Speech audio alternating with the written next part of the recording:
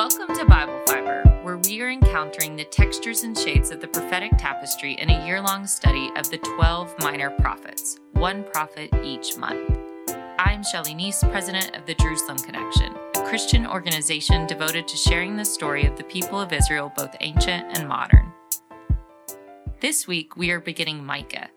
In Hebrew, Micah is a sentence name meaning, who is like Yahweh. Yah and Yahu are the suffix forms of Yahweh often used in biblical names. The meaning of the prophet's name closes out his own book. At the end of the last chapter, Micah praises the steadfast love and compassion of the God of Israel and asks, who is a God like you?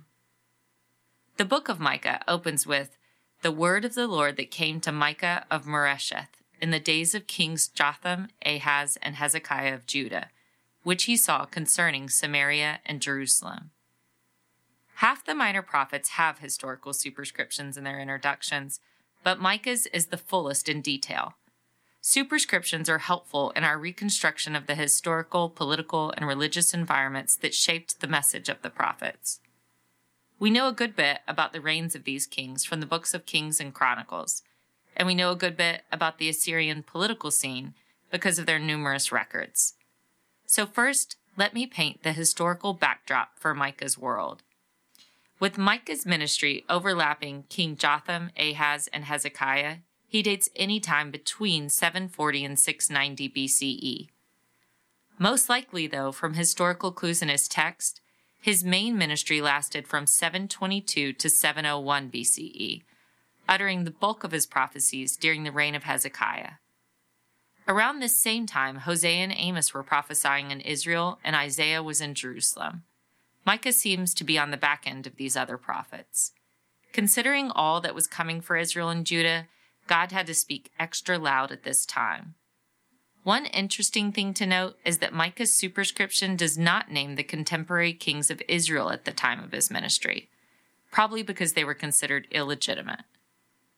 Micah ministered in Jerusalem, even though he was from Moresheth, a rural town 25 miles outside Jerusalem.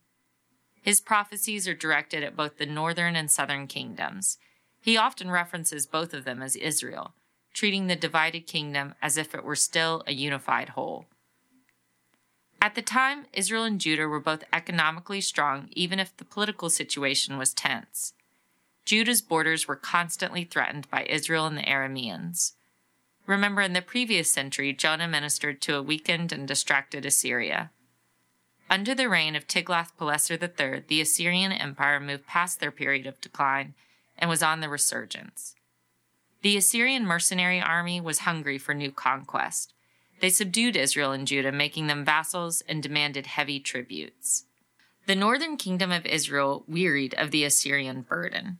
They plotted with the Aramean king Rezin to fight off Assyria, and they invited Judean king Ahaz to join with them in a military alliance. King Ahaz was an unrighteous, cowardly king, and he wanted no part of challenging Assyria. The prophet Isaiah unsuccessfully counseled Ahaz to fear Yahweh alone and trust in his protection. Instead, Ahaz pursued the protection and alliance of Israel. Unaware of the adage, snitches get stitches, Ahaz informed Assyria of Israel's plans. To continue currying the good favor of the Assyrian king, Ahaz sent a delegation to him bearing gold and silver gifts taken from the temple treasury. He even had an Assyrian altar placed inside the Jerusalem temple and instructed the temple priests to make sacrifices on it. Ahaz's violations of Judah's religious integrity provoked God's wrath. In Israel, the king did not cozy up to Assyria. Rebellions against the Assyrian yoke continued to pop up for the next 20 years, until finally Tiglath-Pileser III's successor, Sargon II, completely conquered the northern kingdom. Judah was all that was left in the land covenanted to their fathers. King Hezekiah succeeded his father, King Ahaz. Hezekiah was the opposite of Ahaz, godly and righteous. He listened to the prophetic counsel of Isaiah and Micah. Hezekiah enacted sweeping religious reforms that included sanctifying the temple after his father's desecrations. He also tore down the cultic high places, where false gods were worshipped, and enforced strict loyalty to Yahweh. Ready to establish Judah's independence, Hezekiah stopped all tribute payments to Assyria. By this time, Sennacherib was the new king of Assyria, and he did not take kindly to Judah's rebellion. In retaliation, his armies wiped out 46 Judean towns and marched all the way to the gates of Jerusalem. Hezekiah prayed, and Isaiah rightly predicted that the Assyrians would not be able to conquer the capital. A mysterious angel of the Lord passed through the Assyrian encampments, and they were forced to give up their siege. In Sennacherib's records of the siege, he boasted that he locked Hezekiah up like a bird in a cage, but he never claims that he captured the capital, an important omission. In essence, Israel and most of Judah were destroyed by the end of the 8th century BCE, but Jerusalem was spared, at least for a while. If this historical recap washed over you, the main thing to remember when reading Micah is that Assyria was threatening Israel and Judah from all sides. Therefore, Micah's message of doom did not seem far-fetched or unreasonable to his audience. Micah's opening oracle is a theophany, an intense manifestation of Yahweh in earthly terms. Theophanies were a frequently used tool in Hebrew scriptures. Yahweh manifested as a burning bush to Moses, a commander of armies to Joshua, a wrestling angel to Jacob, and a still small voice to Elijah. The prophets' theophanies are often grandiose, with a taste for the cosmic. Isaiah sees the hem of God's robe overwhelming the whole of the temple, while Ezekiel has a vision of Yahweh's chariot wheeled by supernatural creatures. In Micah's vision of Yahweh, he is the great judge descending from his heavenly chamber and marching on earth. The mountains melt under his weight and valleys burst open beneath his stride. The same mountain range that was once one of the natural advantages for Israel in her defenses against invading nations melt like wax to the hot knife of Yahweh's step. The fertile valleys of Samaria were the life source of the agricultural system of the kingdom, but with Yahweh descending onto the scene, they erupt like cascading waterfalls. The nations are summoned to the courtroom of justice. Like in the other prophets, the language of the courtroom lends itself to the depiction of Israel's crime and punishment. Samaria and Jerusalem are on the hot seat. Micah asks, "What is this transgression of Jacob? Is it not Samaria? And what is the high place of Judah? Is it not Jerusalem?" As the capitals of northern and southern kingdoms, they are held to account for the corruption and injustices that have tainted their nations. As the centers of religious worship, they are to blame for the failure of the priesthood and the syncretism that has defiled pure worship of Yahweh. Both kingdoms are guilty of ignoring Yahweh's religious and moral ideals. Based off context clues, Micah likely delivered this first oracle when King Ahaz was on the throne. Samaria had not yet been destroyed, but the Assyrian threat loomed large. In verses 1, 2 through 9, Micah describes Samaria's future destruction. This section is the only real focus Micah gives to Samaria. The rest of his book is directed at Judah. Samaria's destruction will be total. Samaria, the beautiful jewel of the northern kingdom, was described by Isaiah as a wreath at the head of a fertile valley. In Micah's vision, Samaria's building stones will fall into the valley below, and her idols will be beaten to pieces. We know from our Hosea study that idol worship was the most blatant of Samaria's sins. The people used their temples and high places to participate in Canaanite fertility rituals. Micah describes those pagan rituals as gathering prostitute wages, and he foretells that the money collected in the temple from such debauchery will be stolen and placed in the Assyrian coffers. Micah doesn't see any great loss with the pagan treasures of one temple being stolen and put in another. Assyria is never named in this first chapter of Micah. The oracle keeps the focus on Yahweh as he intervenes in history. The judgments are from Yahweh, even if it was a foreign army who executed his punishment. By 722 BCE, Micah's oracle materialized, not long after he first spoke it. Assyrian King Sargon II conquered Samaria and deported the upper classes of Israel. Samaria was not quite flattened in the way Micah describes it, but it was as good as gone to the people of Israel. Sargon II, in keeping with Assyrian policy, moved over conquered peoples into Samaria to occupy the city. The 10 tribes of the northern kingdom were lost to history from that day forward. Micah's second oracle section boomerangs back to his listening audience, the people of Judah. In verses 10 to 16, Micah describes the taking of 9 Judean cities. The towns Micah describes are all in the Shephelah, Judah's lowlands. They are small, peaceful, agricultural towns. The order of the towns listing is random, not geographic or representative of the way Sennacherib's armies later advanced on Judah. The list is a sampling of Judah's coming destruction. Micah begins with the saying, "Tell it not in Gath." This is one of those prophetic hyperlinks to another piece of scripture. "Tell it not in Gath" is alluding to the moment when King David learned of Saul and Jonathan's death and called for ritual mourning among the people. Gath was the longtime Philistine enemy of Israel.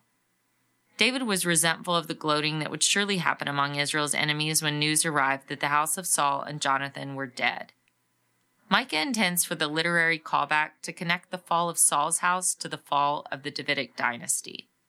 In 2 Samuel, it had been Saul who was on the run from David, and now it is the descendants of David on the run from Sennacherib.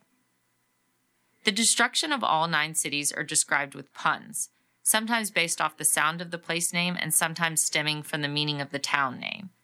Micah is clearly a clever and skilled orator, but the original Hebrew is the only way to appreciate his wordplay. Unfortunately, the nuances did not come through in the translation. I will try to explain a few so you get the picture. Micah turns the name of each town into an omen of its eventual fate.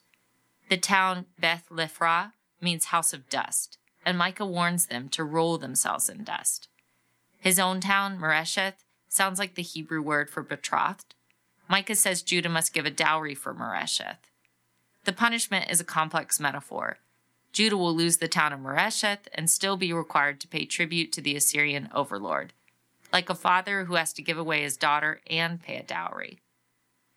The effect of Micah's specific doom messages catered to each town would have been chilling to his audience.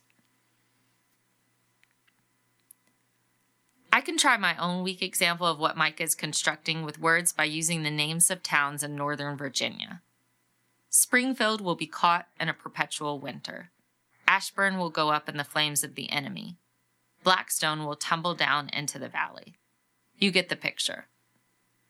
Lachish was the most strategic of Judean towns mentioned by Micah. Lachish was one of the military fortresses built to protect the way to Jerusalem. Micah is being ironic when his oracle commands Lachish to use its chariots not to fight the Assyrian army, but to flee. Assyria conquered Lachish in its sweep through Judah. The importance of conquering the prized town was not lost on Sennacherib. He depicted the protracted siege and gruesome conquering of Lachish on the walls of his palace in Nineveh. The oracles strike a personal chord in Micah. He is horrified by his own pronouncement. Throughout his oracles, Micah preaches the same message as Amos, railing against the injustices and moral failures pervasive in society. But Micah also has a wide emotional range, like Hosea, truly grieving the failed union of Yahweh and Judah. His hometown of Moresheth was a rural community outside of Lachish. He would have been familiar with all these other towns of the Shephelah as well. When pronouncing the destruction of Jerusalem, his current home and place of ministry, Micah says, "It has reached the gate of my people." Micah says, "For this I will lament and wail. I will go barefoot and naked." He cries out like a jackal. He asks others to join with him in grieving Judah's fate. Shaving part of one's head was a traditional way to publicly mourn. Micah gloomily suggests to his compatriots that they take it one step further in proportion to the coming devastation, and instead shave their heads as bald as an eagle. The prophetic vocation is to communicate Yahweh's truth, but they are not spared from the coming destruction. They are not immune to the grief and anguish. Jeremiah did not even marry because he could not knowingly bring children into such a difficult period. What sticks out most in Micah is that there is no tone of gloating in his words. Unlike Noah, the prophets had no boat of protection that allowed them to escape the coming storm. The prophetic calling includes walking through the trauma alongside the people. Micah loved Jerusalem. He loved the small towns surrounding Jerusalem, and he even equated the kingdom of Israel with the Judean kingdom as a whole. These were his people and his towns. What will follow over the coming weeks in our Micah study is a message of doom mixed with hope for salvation. But what I hope you feel right now is that Micah, a mouthpiece for God, is not separate from his prophecies. A prophet has an ear to heaven but a life on earth, and for that, I trust the anguish. Its authenticity is comforting, even if the message is challenging. Please join me next week for Micah chapters 2 and 3. Thank you for listening, and please continue to participate in this Bible reading challenge. I hope Bible Fiber can help you with your own commitment to go deeper into God's Word, especially the parts that aren't as familiar. Bible Fiber is available on YouTube or wherever you listen to your podcasts. Shabbat Shalom.